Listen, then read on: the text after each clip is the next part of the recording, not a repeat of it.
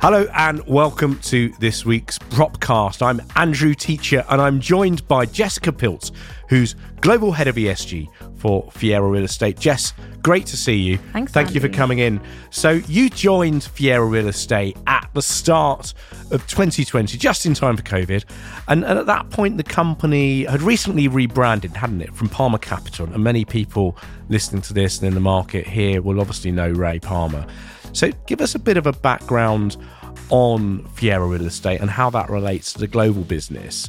And then obviously we'd be keen to really dive into your career and some of what you've been doing over the last 3 years on the ESG front. Thanks, Andy, and thanks for having me here this morning to join you. This is great. Yes, that's absolutely correct. So Ray Palmer sold Palmer Capital to Fiera Capital, which is a global investment manager with about 115 billion US dollars under management as at, I think it was September 2022.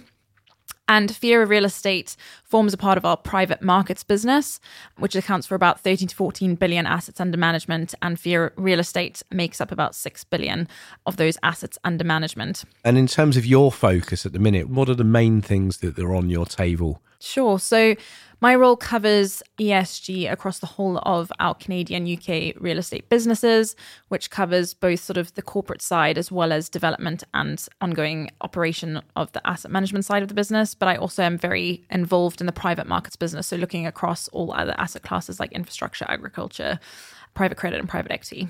Yeah. And I guess it's a bit of a merging of worlds because when you and I met, we met, 10, 11 years ago, just up the road from where we are now. And glorious Farringdon in the Save the Children building, yes. Where IPD, which latterly became MSCI's real estate division, was based. Some absolutely fantastic times had by all. And then you spent some time in banking and consultancy for RBS and GVA, which was then, latterly Avison Young. Everything's something else now, isn't it? It was Billfinger and then was Avison Young. Oh, so, yeah. So how have you digested into this role the other things that you were doing back in the day at MSCI and at Royal Bank of Scotland? Yeah, great question. I suppose I'm unique in the sense that I've had exposure to ESG within real estate from a number of different perspectives. So from asset management to sort of benchmarking and indices, and then consulting, and then lending. In terms of my role now, in terms of us launching a real estate debt fund, which we're doing, actually the experience that I had at Royal Bank of Scotland has been enormously helpful because, some things that we were looking at, and I remember actually even chatting to you, I think when I was at Royal Bank of Scotland, we were thinking about how to integrate ESG into lending. And now that's actually sort of at the forefront of what's happening in the market now. But then also just in terms of consultancy and benchmarking, people are still trying to find that green premium. And I think having had that experience and being involved with GRES back in the day and having seen how that's evolved over time has really helped provide a good foundation, I guess, for what I'm doing now. And I've kind of gone full circle back from starting in asset management to coming back to asset management. Yeah. Let's come back to the benchmarking question in a minute, because I think that's always a bit of a deep topic that creates a lot of debate. In terms of Fiera Real Estate, you mentioned the debt strategy, which is being launched in Q1. What are the other funds that you have? There's the Fiera Real Estate Long Income Fund, isn't there? Tell us about that. What is that targeting? Who are the sorts of investors that are in that? Sure. So I'll focus predominantly on the UK business. So we have a core side and a value add side. And the core business, as you've said, we have a long income fund, the Fiera Real Estate Long Income Fund. We are now part of the MSCI Long Income Index. And essentially, I think our investor group there is made up of a combination of pension fund, LGPS. It's made up of institutional investors, some private wealth, also some overseas investors.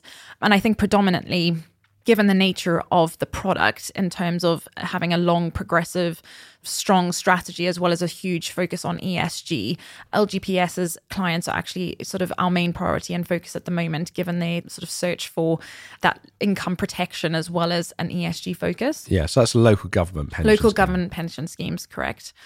And then we also have segregated mandates where we manage accounts on behalf of some overseas investors on the core side. And then on the value add side, we have a number of funds. We have a logistics fund that we launched last year, so an opportunity fund, as well as we're launching a residential land partnership, which looks at, it's sort of a land entitlement strategy where we buy land and we get planning permission and then sell it to house builders. So in terms of the long income stuff, how does that work with an ESG strategy? Because I'm guessing for many of those assets, you're going to have limited control, aren't you?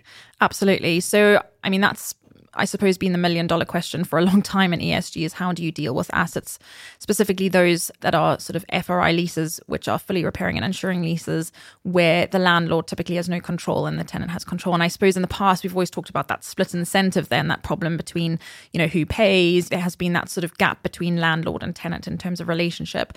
And I would actually say that in the last few years, I've seen a significant change. And in fact, I would say that our relationships with our tenants have strengthened substantially because of ESG. In the past, we haven't necessarily seen eye to eye or had a common goal, whereas now we're all working towards a net zero carbon target of some kind. And a lot of our tenants in our portfolio have already set net zero carbon targets. So for us to come now and say, we need to set a net zero carbon target, we need your help, we need access to the building. If we funded the PV panels, for example, how do you feel about funding some other things? That type of conversation. So we felt it's been a catalyst, not just to strengthen the relationship, but even from a sort of financial performance point of view, we've been able to discuss lease re-gears and things like that, taking into account the ESG initiatives that we'd like to do and being able to negotiate with our tenants. So in the past, I would say it's been hugely challenging, but I would say in the last few years, I found a huge shift in terms of how that dynamic has changed. And do you think the energy crisis has sped that along? Definitely. I would say that a lot of our tenants have been worrying about that. Particularly, we have a lot of industrial manufacturing tenants with huge carbon footprints. They form sort of the large majority of our Scope 3 emissions. So they're definitely addressing that and finding ways that they can sort of move to electrification and solar or renewable sources of energy. Yeah. So, let's talk about the different scopes, because this is something that I think often confuses people. So you published pretty recently a net zero carbon pathway, which aims to achieve net zero by 2035. And within that, you've covered the Scope 1, Scope 2 and Scope 3 emissions, including embodied carbon, and you've set targets for each of those.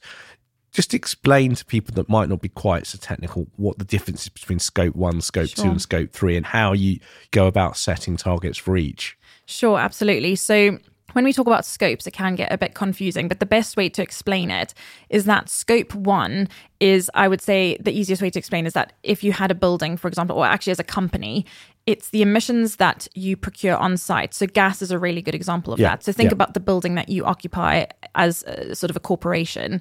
The gas that's used to heat your building, that would qualify as Scope 1 because it's actually generated on site. The emissions are being released from that asset. Yeah. Scope 2, a good example of that would be your electricity at that same building. So the electricity might not be generated on site, it's generated something else and sort of travels to you. You're procuring it on site. That would be Scope 2. And then Scope 3, a really good example as a real estate fund manager would be your tenants, because you're not responsible for their emissions, but financially you have control over them, you own the property, and therefore you're indirectly responsible for their emissions. So that would be all tenants, electricity and gas, etc. Yeah. So how do you go about setting meaningful targets on those things then, when, as we've discussed, sometimes you as a landlord, in speaking in the general sense, might not have any control or even oversight, and certainly most of the time you have no legal cause to be able to go in and lift up the bonnet? Yeah, absolutely. Great question. So I suppose at Fear Real Estate, we went about things a little bit differently to how some people might have done it in the market before us. We only set our net zero carbon target at the end of last year because for the last 2 years, we've actually been building that pathway to make sure that we could actually set a target in the first place, and wanted to make sure that it was meaningful and robust and that we had sort of thought through the costs and things. So what we've done is there's sort of two parts to how we've set that target. The one is that we wanted to collect a really strong baseline of data from which we could then set a meaningful target. So the first part of that was around data collection. So we set up a program with our tenants about a year and a half ago, whereby we collect their data with their consent, of course, through a third party who scrapes their data from their utility portals. And that data comes directly through to us. And we have 60% of tenants by floor area that have agreed to that. Yeah, yeah. And then on the development side, we've touched on logistics a little bit earlier. So you've got the Fiera Real Estate Logistics Development Fund UK, which has already raised a considerable amount of equity. Yeah. How are you thinking about the environmental, social and governance targets within logistics? Because again, it could be any kind of use, couldn't it? Often within big industrial sites that, again, particularly as we move towards electric vehicles, are going to be huge consumers of electricity. Yeah, so actually logistics is actually a really good sector from an ESG credentials point of view for a couple of reasons. One, the obvious one, because of roof space. Two, because they generally don't have a lot of areas to heat. So it's actually quite easy to transition logistics buildings or to build them to be sort of net zero carbon. And lastly, when you think about a distribution warehouse, for example, like an Amazon, where they have a lot of hopefully electric vehicles, you can actually start to do really interesting things like load balancing, where you're actually using the electricity from the cars to, it's quite a technical concept, but it's a really good area to be able to do that. Essentially sucking energy out of cars, sinking it in a battery for a day and powering a building. Yeah, basically you can sort of, when you're not using the cars, you can use that electricity to kind of power the building and vice versa when so there's really interesting things that you can do going forward. I also think that, having a really strong sort of sustainable design brief that dictates the standards that you're going to build to from the start when you're even launching a fund makes a really big difference. So, for example, with the embodied carbon side, in that logistics fund, we are targeting net zero construction on all buildings. And so we are doing a life cycle carbon assessment for every single asset to measure that and getting it certified by UK or doing it to the UK GBC standard. And are investors willing to pay the extra now? Oh, that's a really good big question, Andy. I think some are and some aren't. I think, I've spent the last few weeks having some really interesting conversations with potential investors and with some consultants. And I think for me, and I've actually just written an article about it now, one of the glaringly big things to come out of that for me was that ESG is still vitally important, but it's not in lieu of financial performance. That is still the number one thing that investors in the capital are expecting to achieve. But it's not a compromise. They can be done together. I think that, if I think about our net zero carbon pathway for Freilif, we presented that to our investment committee, which was approved. I think that it depends on the costs and it depends on how you position that. But I think they are willing to sort of accept some sort of basis points reduction, but not huge. I think the financial performance is still number one. Yeah. But I guess the big stick coming down the road with that is the regulatory shaped stick, right? And obviously, there's all sorts of rules and regulations that are currently set by the EU.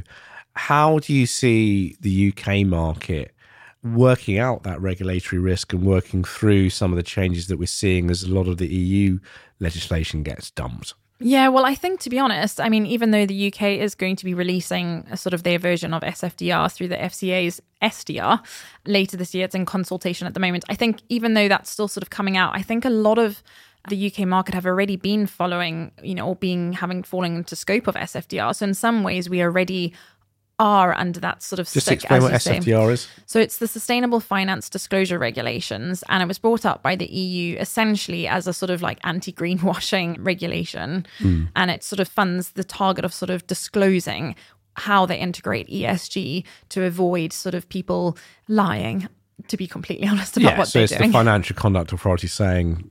And then the UK's version of that, now that we're not part of the EU, will be the Sustainable Disclosures Regulations from the FCA, which they are trying to mirror and trying to take the sort of best out of SFDR, but it won't be exactly the same.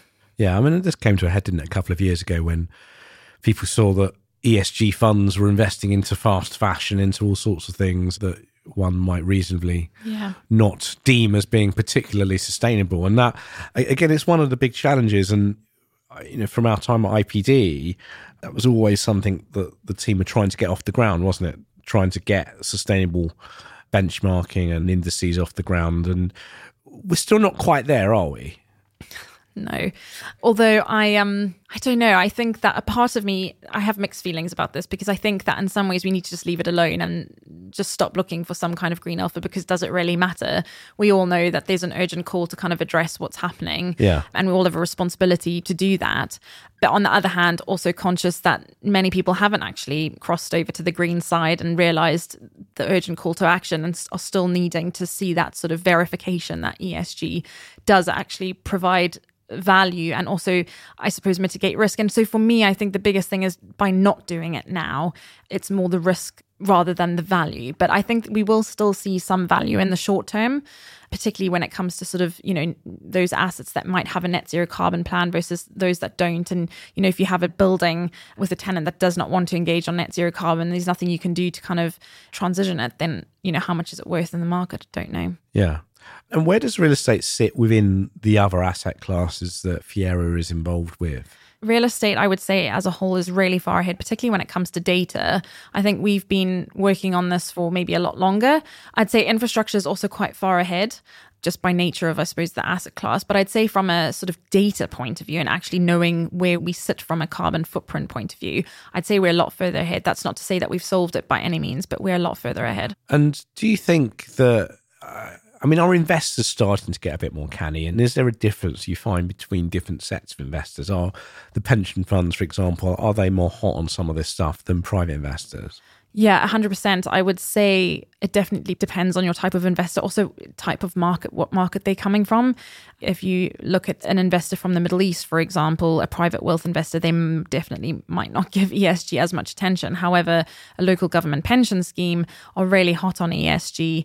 And, just to name some of the themes that I'm seeing emerging from this year in terms of what they are looking for, one of the biggest ones to come out of my conversations with them recently has been around reporting.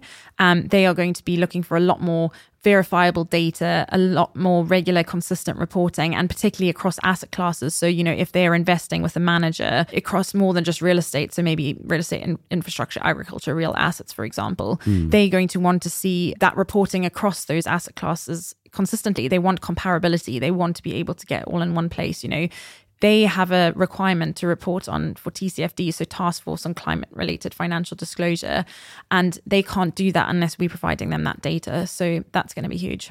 How do we go about working out properly the embedded carbon, though? Because I guess it's all very well to say we need to be consistent and we need to be able to compare X and Y and apples and lemons, but that's the ultimate point, isn't it? In many cases, you are comparing apples with lemons, with pears, with oranges, with tomatoes and grapefruits, because to be able to say this piece of fibre optic infrastructure that I've invested in has a performance of X versus some secondary office building in Watford. Yeah.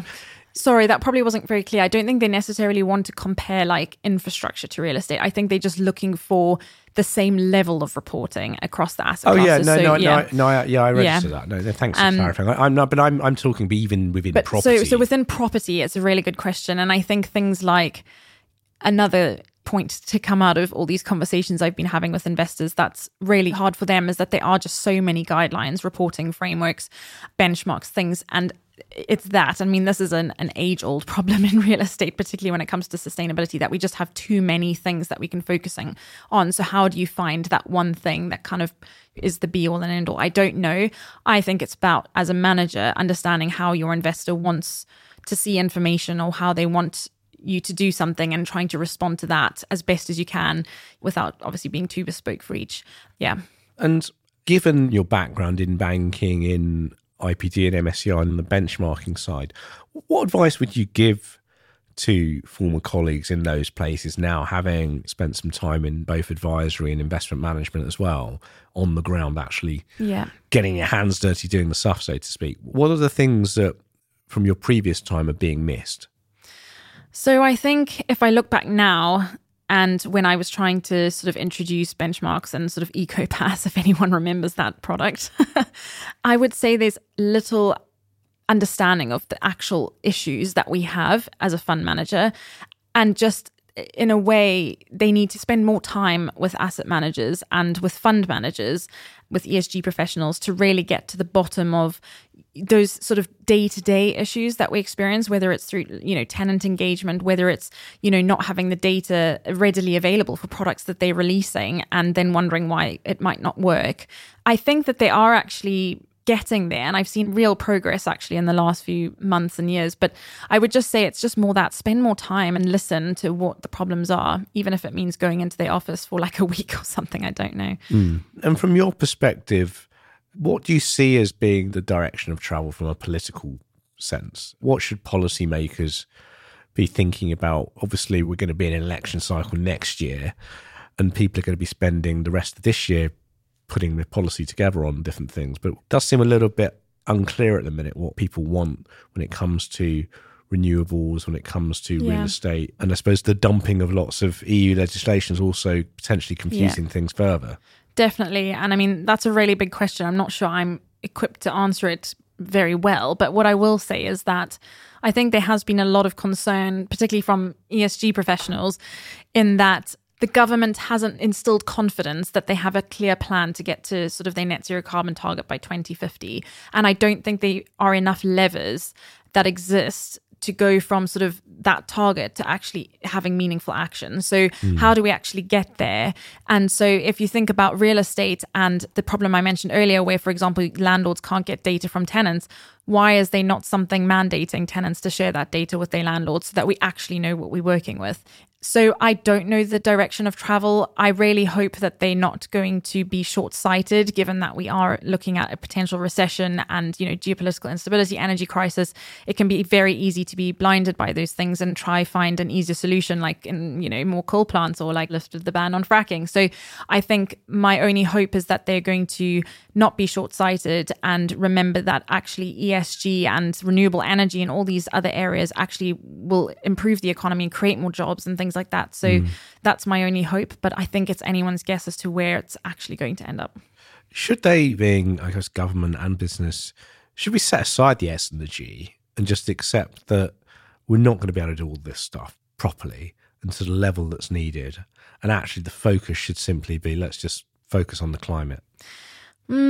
Yes and no. So definitely, in a time and resource constrained world, climate change and I suppose decarbonization and the E part of that is definitely an easier one to address because it's the most urgent. There's actual consequences that are attached to not doing it. Yeah. But then also the S is very much linked to that because there's a lot of people, and this came out of sort of, COP26 and 27, where we talked about the just transition, where the thought that actually not everyone is in a position to be able to think about decarbonization and how has climate change actually impacted those most vulnerable and how do we deal with that? So there is a social element. And then also whenever we talk about ESG, and actually my peer Oliver Light, I always quote him on this because he often says the G should become before the E and the S, because actually that's the basis. If you don't have the G in place, you can't actually implement any of the E and the S. If you don't have buy-in and policy and process, it's very hard to actually get the E and the S right. And I tend to agree. So it's a really hard one. I kind of agree that, as I said, in a time and resource constrained world, we should probably just be focusing on decarbonization, but it's not that straightforward. There are other metrics that we need to think about.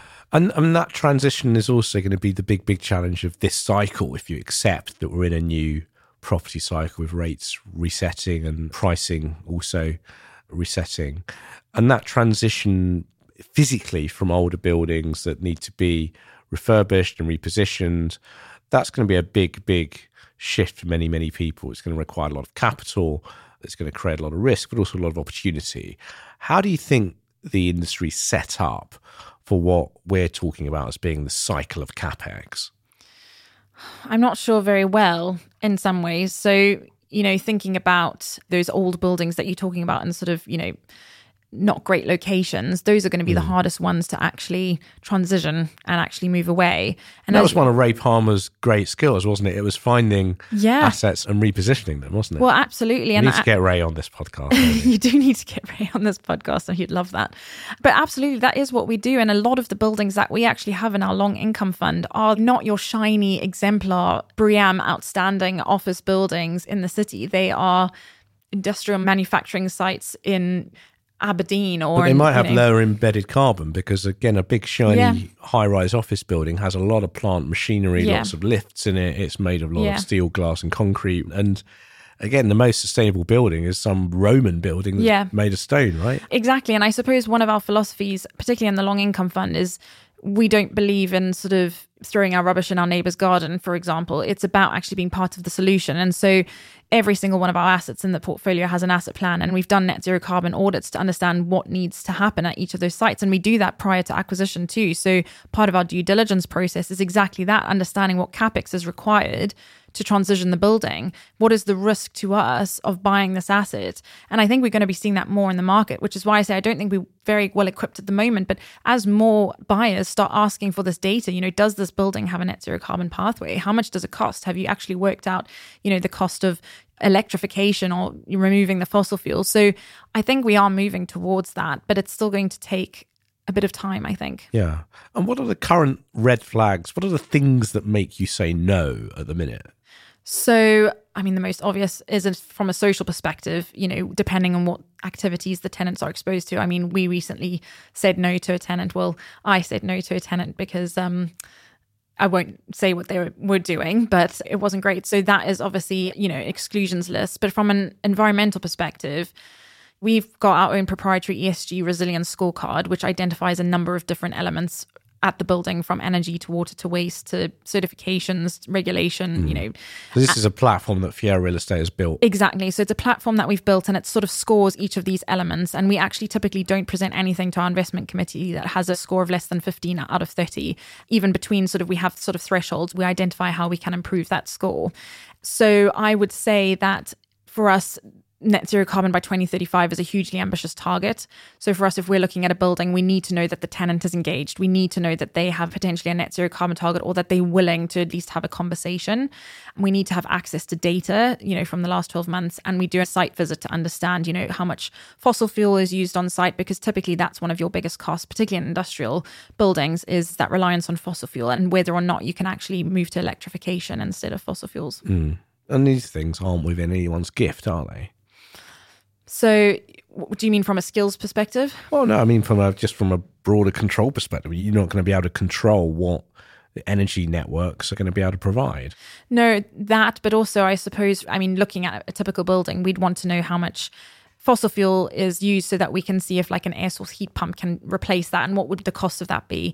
Or, for example, one of our assets that is we're transitioning to net zero carbon, the local authority is actually putting an energy to waste plant up, and part of the planning permission was that they had to share the excess energy with local tenants nearby, and one of our tenants was lucky enough to kind of get access to this free energy. So it's about finding these nuances and things like that, just see how they work. Yeah, and I guess you'd argue that these things just need to be a bit more streamlined. Definitely. Because it does seem a little bit hodgepodge in terms of the provision of these sorts of facilities.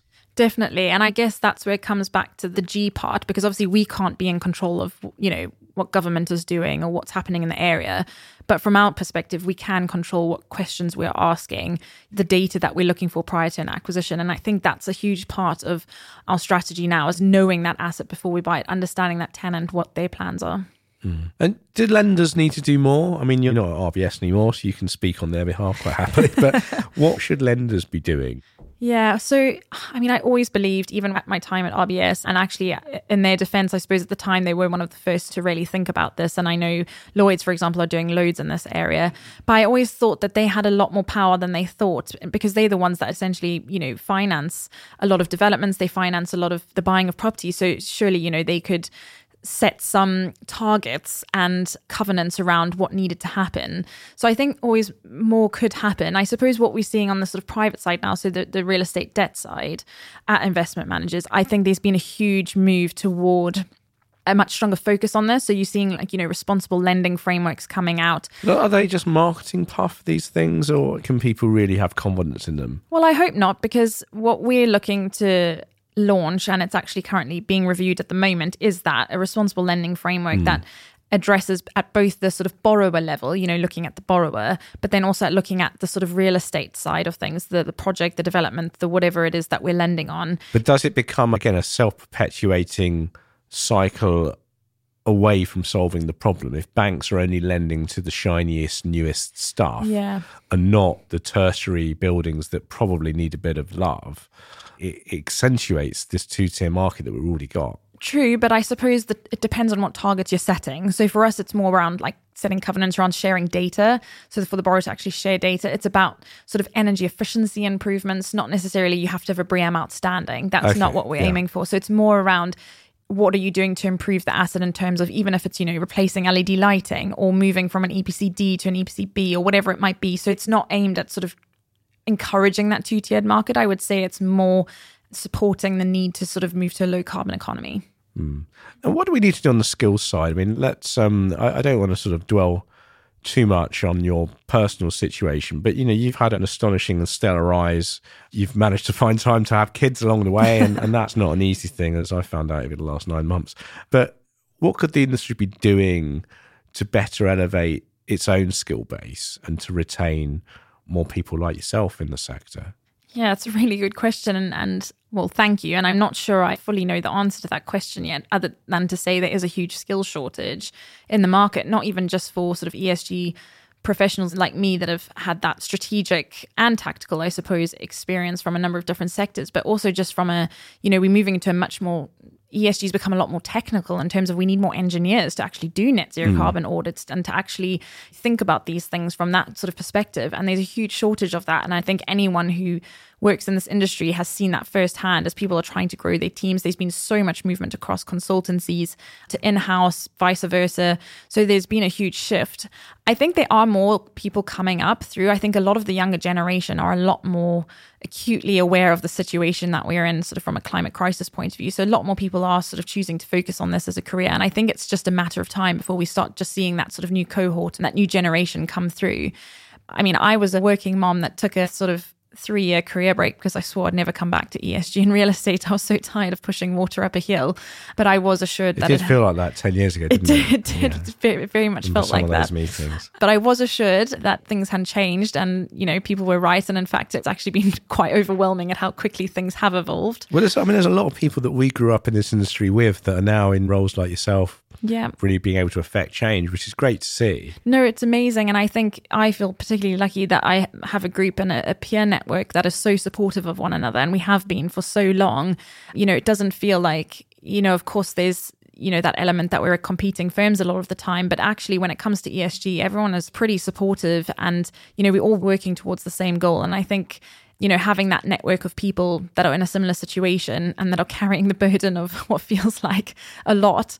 We've gone from being ESG people, in our own little right to suddenly being compliance managers, in terms of understanding regulations. None of us are lawyers. And actually, the bandwidth that we have to have at the moment in terms of how quickly things are evolving is quite overwhelming. So, Jess, final question. What do you see the big themes of the year being? So, we're already a month into the year or so, but there's still much of it left. What are the big themes, not just for this year, but for this cycle that you see being at the top of investors' minds as we move forward?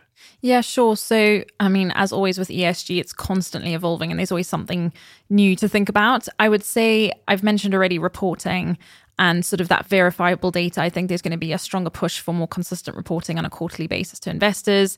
The social element, I mentioned the just transition. I think for a lot of particularly pension fund investors, we need to start thinking a bit more about the social metrics, which have been ignored for some time. Obviously, we've been thinking about them for a while, but having a bit more meaningful sort of look at those and how you can actually integrate them from a real estate investment manager perspective. Adaptations. So we have been very focused on mitigation in the past. So, sort of reducing carbon emissions, avoiding them.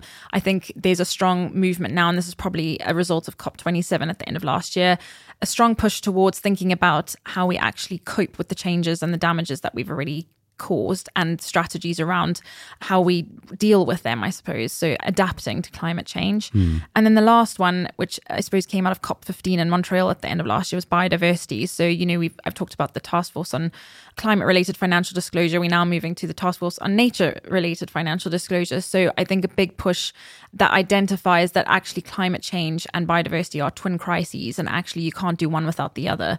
There's going to be a huge call to sort of restore nature and the natural environment. So I'd say that those are pretty big themes that we're going to be thinking about this year. Yeah, there's a mountain to climb there. And anyone listening to this that's got some views on the biodiversity side of things, we'd love to hear from you, because it's definitely something we're going to be covering in some depth over the next couple of months. But that's fantastic. Thank you. Great to see you, Jess. Great to be back in the Farringdon hood. Fantastic to hear everything's going really well, and great to hear a little bit more about Fiera Real Estate. This is Jessica Piltz, Fiera Real Estate's Global Head of ESG. Great to see you. Thank you. I've been Andrew Teacher. This has been Propcast. You can listen, you can subscribe, you can get involved, and you can delve back over the last 5 years of episodes on Apple Music, on Spotify, SoundCloud, anywhere you get your podcasts from. It's always great to hear from different listeners, and we'll see you again very, very soon. Take care. Bye-bye.